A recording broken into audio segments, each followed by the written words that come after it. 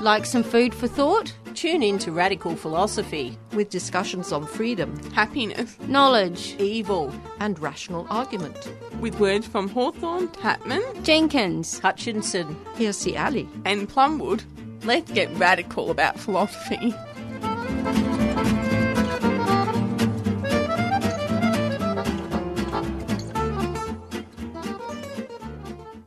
Oh, I'm so glad you tuned in to Radical Philosophy. I'm your host, Beth Matthews. Today on the program, I'm going to be speaking with Dr. Amy Graham about schools moving online. Welcome to the program. Pretty you, Beth. Now, could you give us a little bit of background information about yourself? Yes, I've had a pretty varied background in education over the last 14 years. I've worked in a range of policy and political advisory roles, as well as some classroom teaching myself.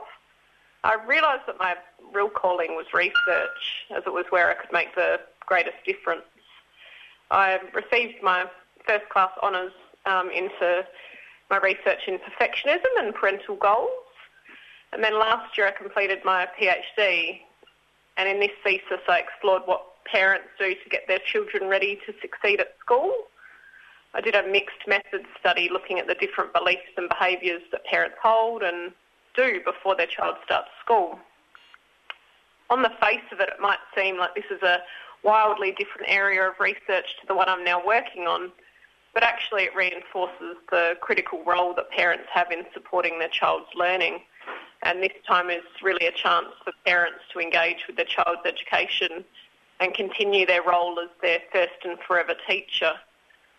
In all of my research, I strive to keep a social justice focus and try to park my privilege and bias and look at what I can do to help every child reach their full potential.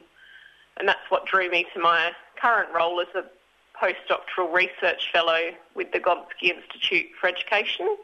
And I've worked there since July last year. And on a personal note, I have 3 wonderful children of my own who give me extra reason to try and make the education system even better. Yeah, that's really interesting. And, yeah, I have heard it said that children really get their views and their beliefs from their parents rather than a school environment. Absolutely. I think that we conceive it as a partnership. That's the best way to look at it. Each sort of sphere plays a different role in shaping a child's aspirations for their learning and their motivations and the effort that they put into their learning. So I think if we can see it as a really good chance to form a partnership between parents and schools, that's going to be a great way forward. Yeah, it certainly would. So what was it that inspired you to study about schools moving online? Quite fortuitously, I had been working on a collaborative project, Growing Up Digital Australia, that is exploring children's use of media and digital devices and how this has changed in the last 3 to 5 years. We were all set to release the first phase of the results of the data collection with Australian teachers and principals when this COVID-19 pandemic took hold. So it's clear from these results that young people are not who they used to be and that digital connectivity for students can have positive and negative impacts and that these aren't experienced equally amongst all students. So this project provided a really unique insight into what classrooms were like before this health crisis has changed the way education is offered. And now I'm thinking of ways that we can use this time as an opportunity to see what changes happen when learning moves online and into the homes of Australian families. Who does it work for and what are the barriers that need to be addressed before remote online learning is an option that caters to all students? Yeah, it's April 2020, and with the threat of the coronavirus, many private schools have already closed, and most of the students attached to these schools would already have internet access and laptops at home, but a lot of the state school children don't have the same access. So could you explain about the digital divide? Many schools are already delivering learning online, and some of these schools are further progressed along that journey than others. But certainly in most states now, the plans are being put in place to continue this into term 2 at least. Education will change for everyone. Traditionally, the digital divide's been used to describe the difference between the haves and the have-nots. So in Australia, we live in a pretty fortunate country, but still it's often the case that wealthier families have the resources to invest in digital technology that many poorer families cannot afford. So this gulf emerges between the groups. Now, when you're looking at this being the main mode of educational delivery, the digital divide has significant implications for a child's learning outcomes. In moving to a fourth model of online learning, there is a chance that we will further amplify the existing divide and that students who are already disadvantaged at school will become locked out when this is their only option. But remote learning doesn't always need to mean hours on end of passive screen time, and there are plenty of ways that parents and teachers can facilitate active and meaningful learning opportunities that have greater reach beyond those students who only have a connected one-to-one device set up for schoolwork. Now, this is probably going to really affect children in remote areas, because I know with my nephews and nieces, they lived in a small country town in New South Wales, and they didn't have any school of the air. But this was going back quite a few years, but the Queen was actually going to visit around the area, and they'd organised for her to speak to some children on School for the Air. So very quickly they were issued with a handset and all the equipment, and before that they'd been going for years without anything, and it sort of prompted more equipment to become available when it should have been available years before. But I suppose there's lots of children in remote areas, and how is this going to affect them? Yeah, I guess students in learning in remote areas are obviously one of the key areas of concern, but they have both opportunities and advantages at this time, I think. We know that in many homes the access to technology and fast and reliable internet can be worse in remote areas. So if schools rely only on the real-time online delivery of education, then I think children in rural, regional and remote areas are going to be further left behind. But on the other hand, we also know that many of these students are resilient and motivated to learn without the bells and whistles of new devices. So it'll be an interesting one to watch.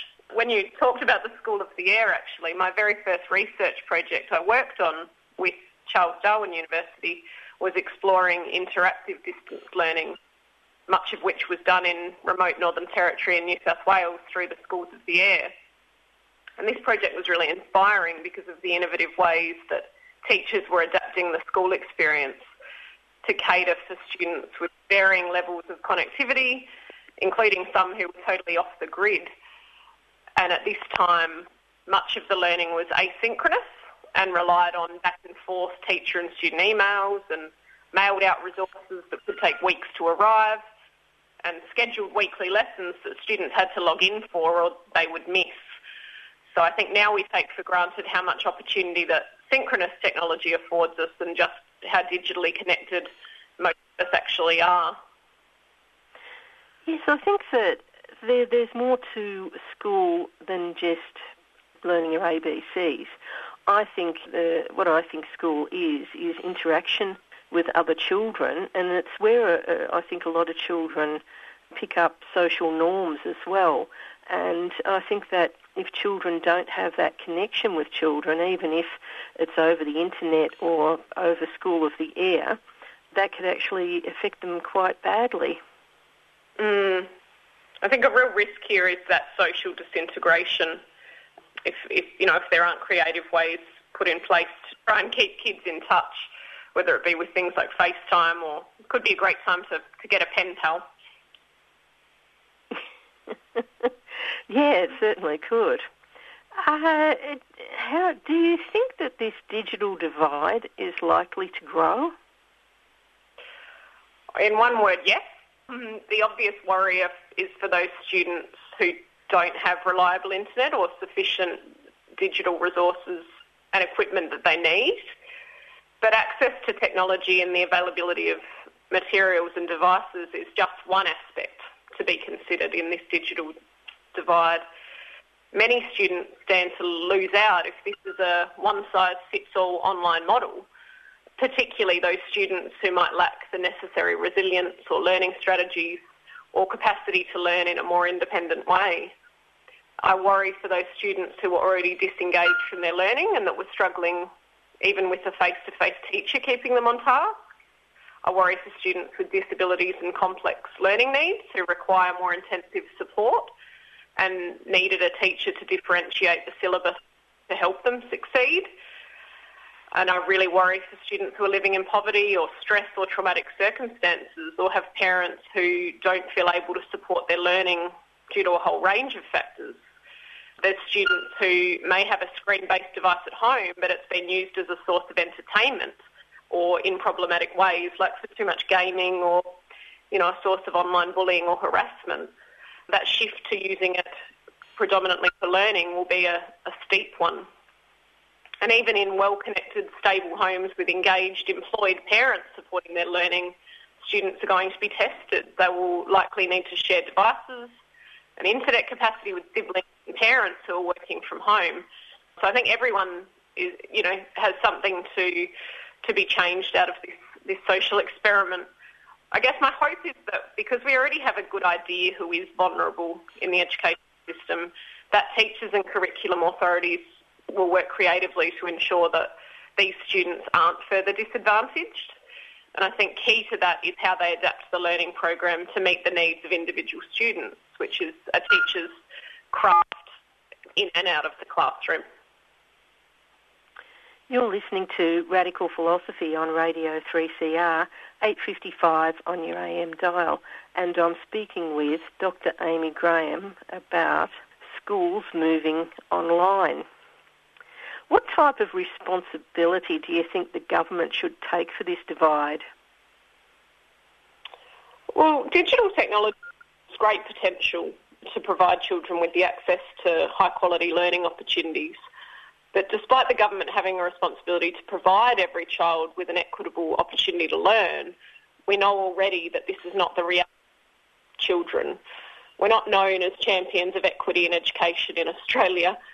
Ideally, the government would have addressed the existing inequities in education before thrusting every student into a model of learning that they aren't equipped for.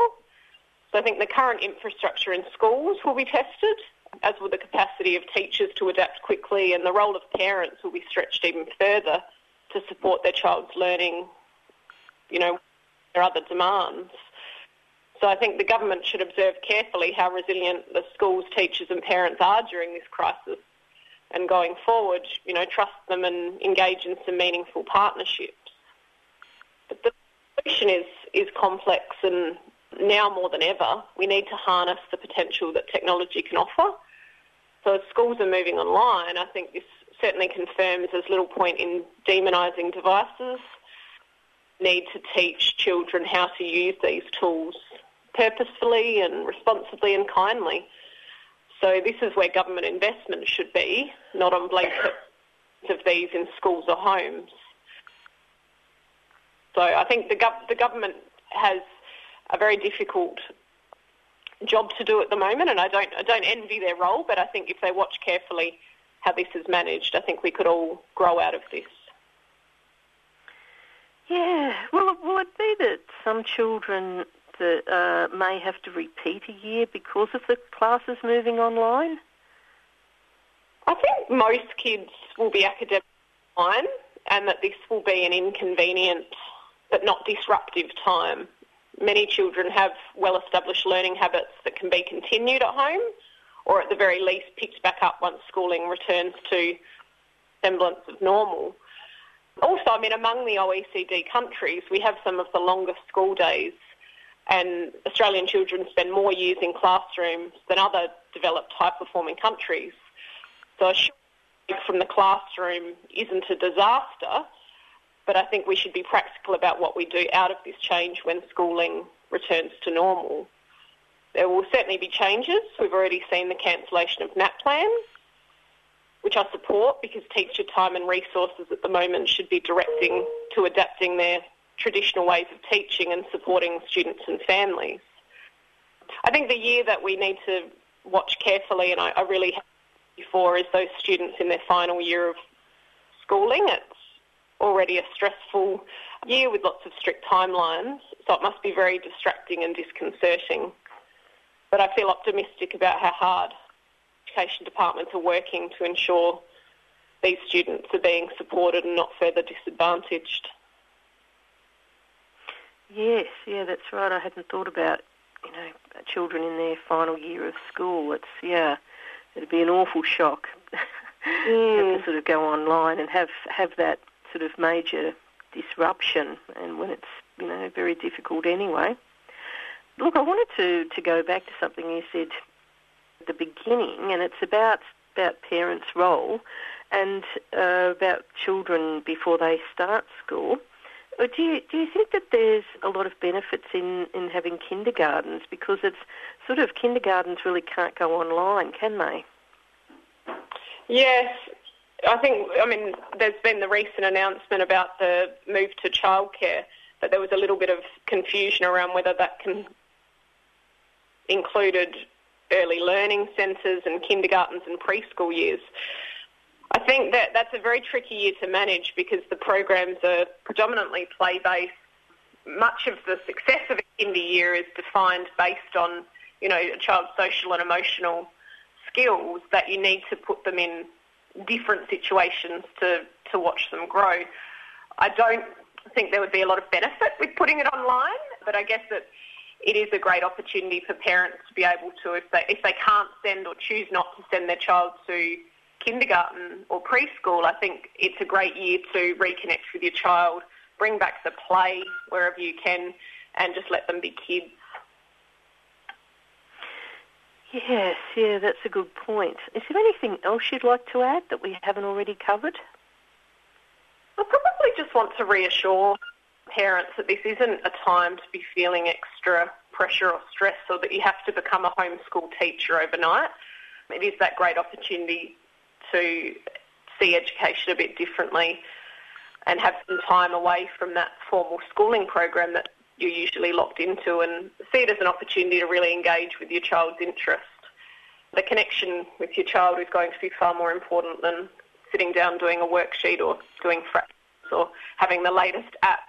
So to set reasonable expectations of what can be achieved is probably my advice.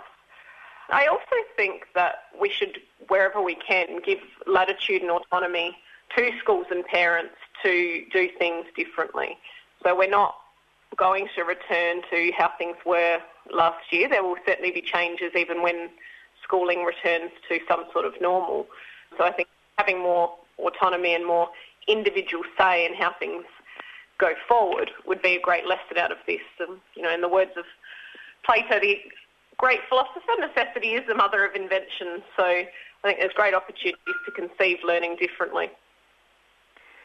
Yes, I can understand a lot of parents would be quite overwhelmed with the situation anyway, but then sort of feeling, geez, I've got to be able to homeschool my children. And there's a course that you have to do, is that right, to homeschool children? The jurisdictions manage homeschooling. Jurisdictions manage formal homeschooling differently, but depending on where you are. But yeah, there are certainly quite rigorous testing. It's not just it's not unschooling. You do have to follow quite a strict program. This is just a short-term little tester of that. I think many parents will come out having a great deal of respect for their child's teacher after this. So, yeah, I think just don't put the pressure on yourselves as parents. We've all got enough to be managing. Many of us are working from home as well with children underfoot. A little break and letting kids play could actually be a really good thing. Yes, yeah, I did see somebody online who, they've got 3 or 4 children, and with all of this going on, they said, look, I'm not even going to attempt to try and homeschool them they're just going to have a break for a couple of months, and fortunately I think they're primary school age children. And she said, I'm just letting them have fun and continue playing. And she said, I'll see how it pans out in a couple of months. And I thought that was actually quite a good attitude to have, rather than adding more stress to yourself by trying to immediately homeschool when, you don't have the qualifications and you're already stressed anyway. It's sort of probably a lot more than a lot of people can handle, isn't it? Absolutely. And not a time to be applying those sorts of sources of pressure onto yourself. No. Do you have any future study plans within this field? Yeah, so the Growing Up Digital project will continue this year, and was always going to, and beyond, with some data collection with parents and young people themselves about their digital media usage and physical, social and emotional well-being. That, we may modify that slightly to try and match what's actually going on in homes now, but it's such an exciting to be researching a rapidly moving area, and I feel really lucky to be a part of it. I'd like to also investigate some scalable and equitable solutions for remote learning so that we can prepare for when this happens again. Inevitably, out of this time, some schools won't go back to the way things were before and might seek out alternative delivery models in a more permanent way. So I'm interested in finding out what kinds of support makes that transition easier for schools and children and families. Yeah, what type of support is in place at the moment for children who do have problems learning or have disabilities in remote areas? I think at a school level, there's lots of good initiatives taking place. I think at a broader education department level, perhaps there needs to be a specific focus on that. And part of the opportunity out of time is to observe what kinds of things might work for them. So there are a whole range of things I guess you could do differently. And I know families that live permanently in remote areas, some of them do invest in home tutors if they have the resources. There's, different funding programs to be able to get scholarships for devices to support learning. So a whole range of individual initiatives that go quite well. But at a systemic level, I think that's one of the areas that could be looked at. Yeah, that's right. And especially I think that one thing the government could do is to give a one-off grant to children who don't have laptops or any other devices at home to enable them to purchase these so that they can go online, and even like a monthly sort of payment to help with the internet as well. I mean, I haven't really heard of anything like this being said in the media, but I think it'd be really beneficial. Absolutely. Yep. Oh, well, thanks very much for coming onto the program today. Thank you, Beth. And I've been speaking with Dr. Amy Graham about schools moving online. That's all we have time for today. Hope you've enjoyed the program and been given plenty of food for thought.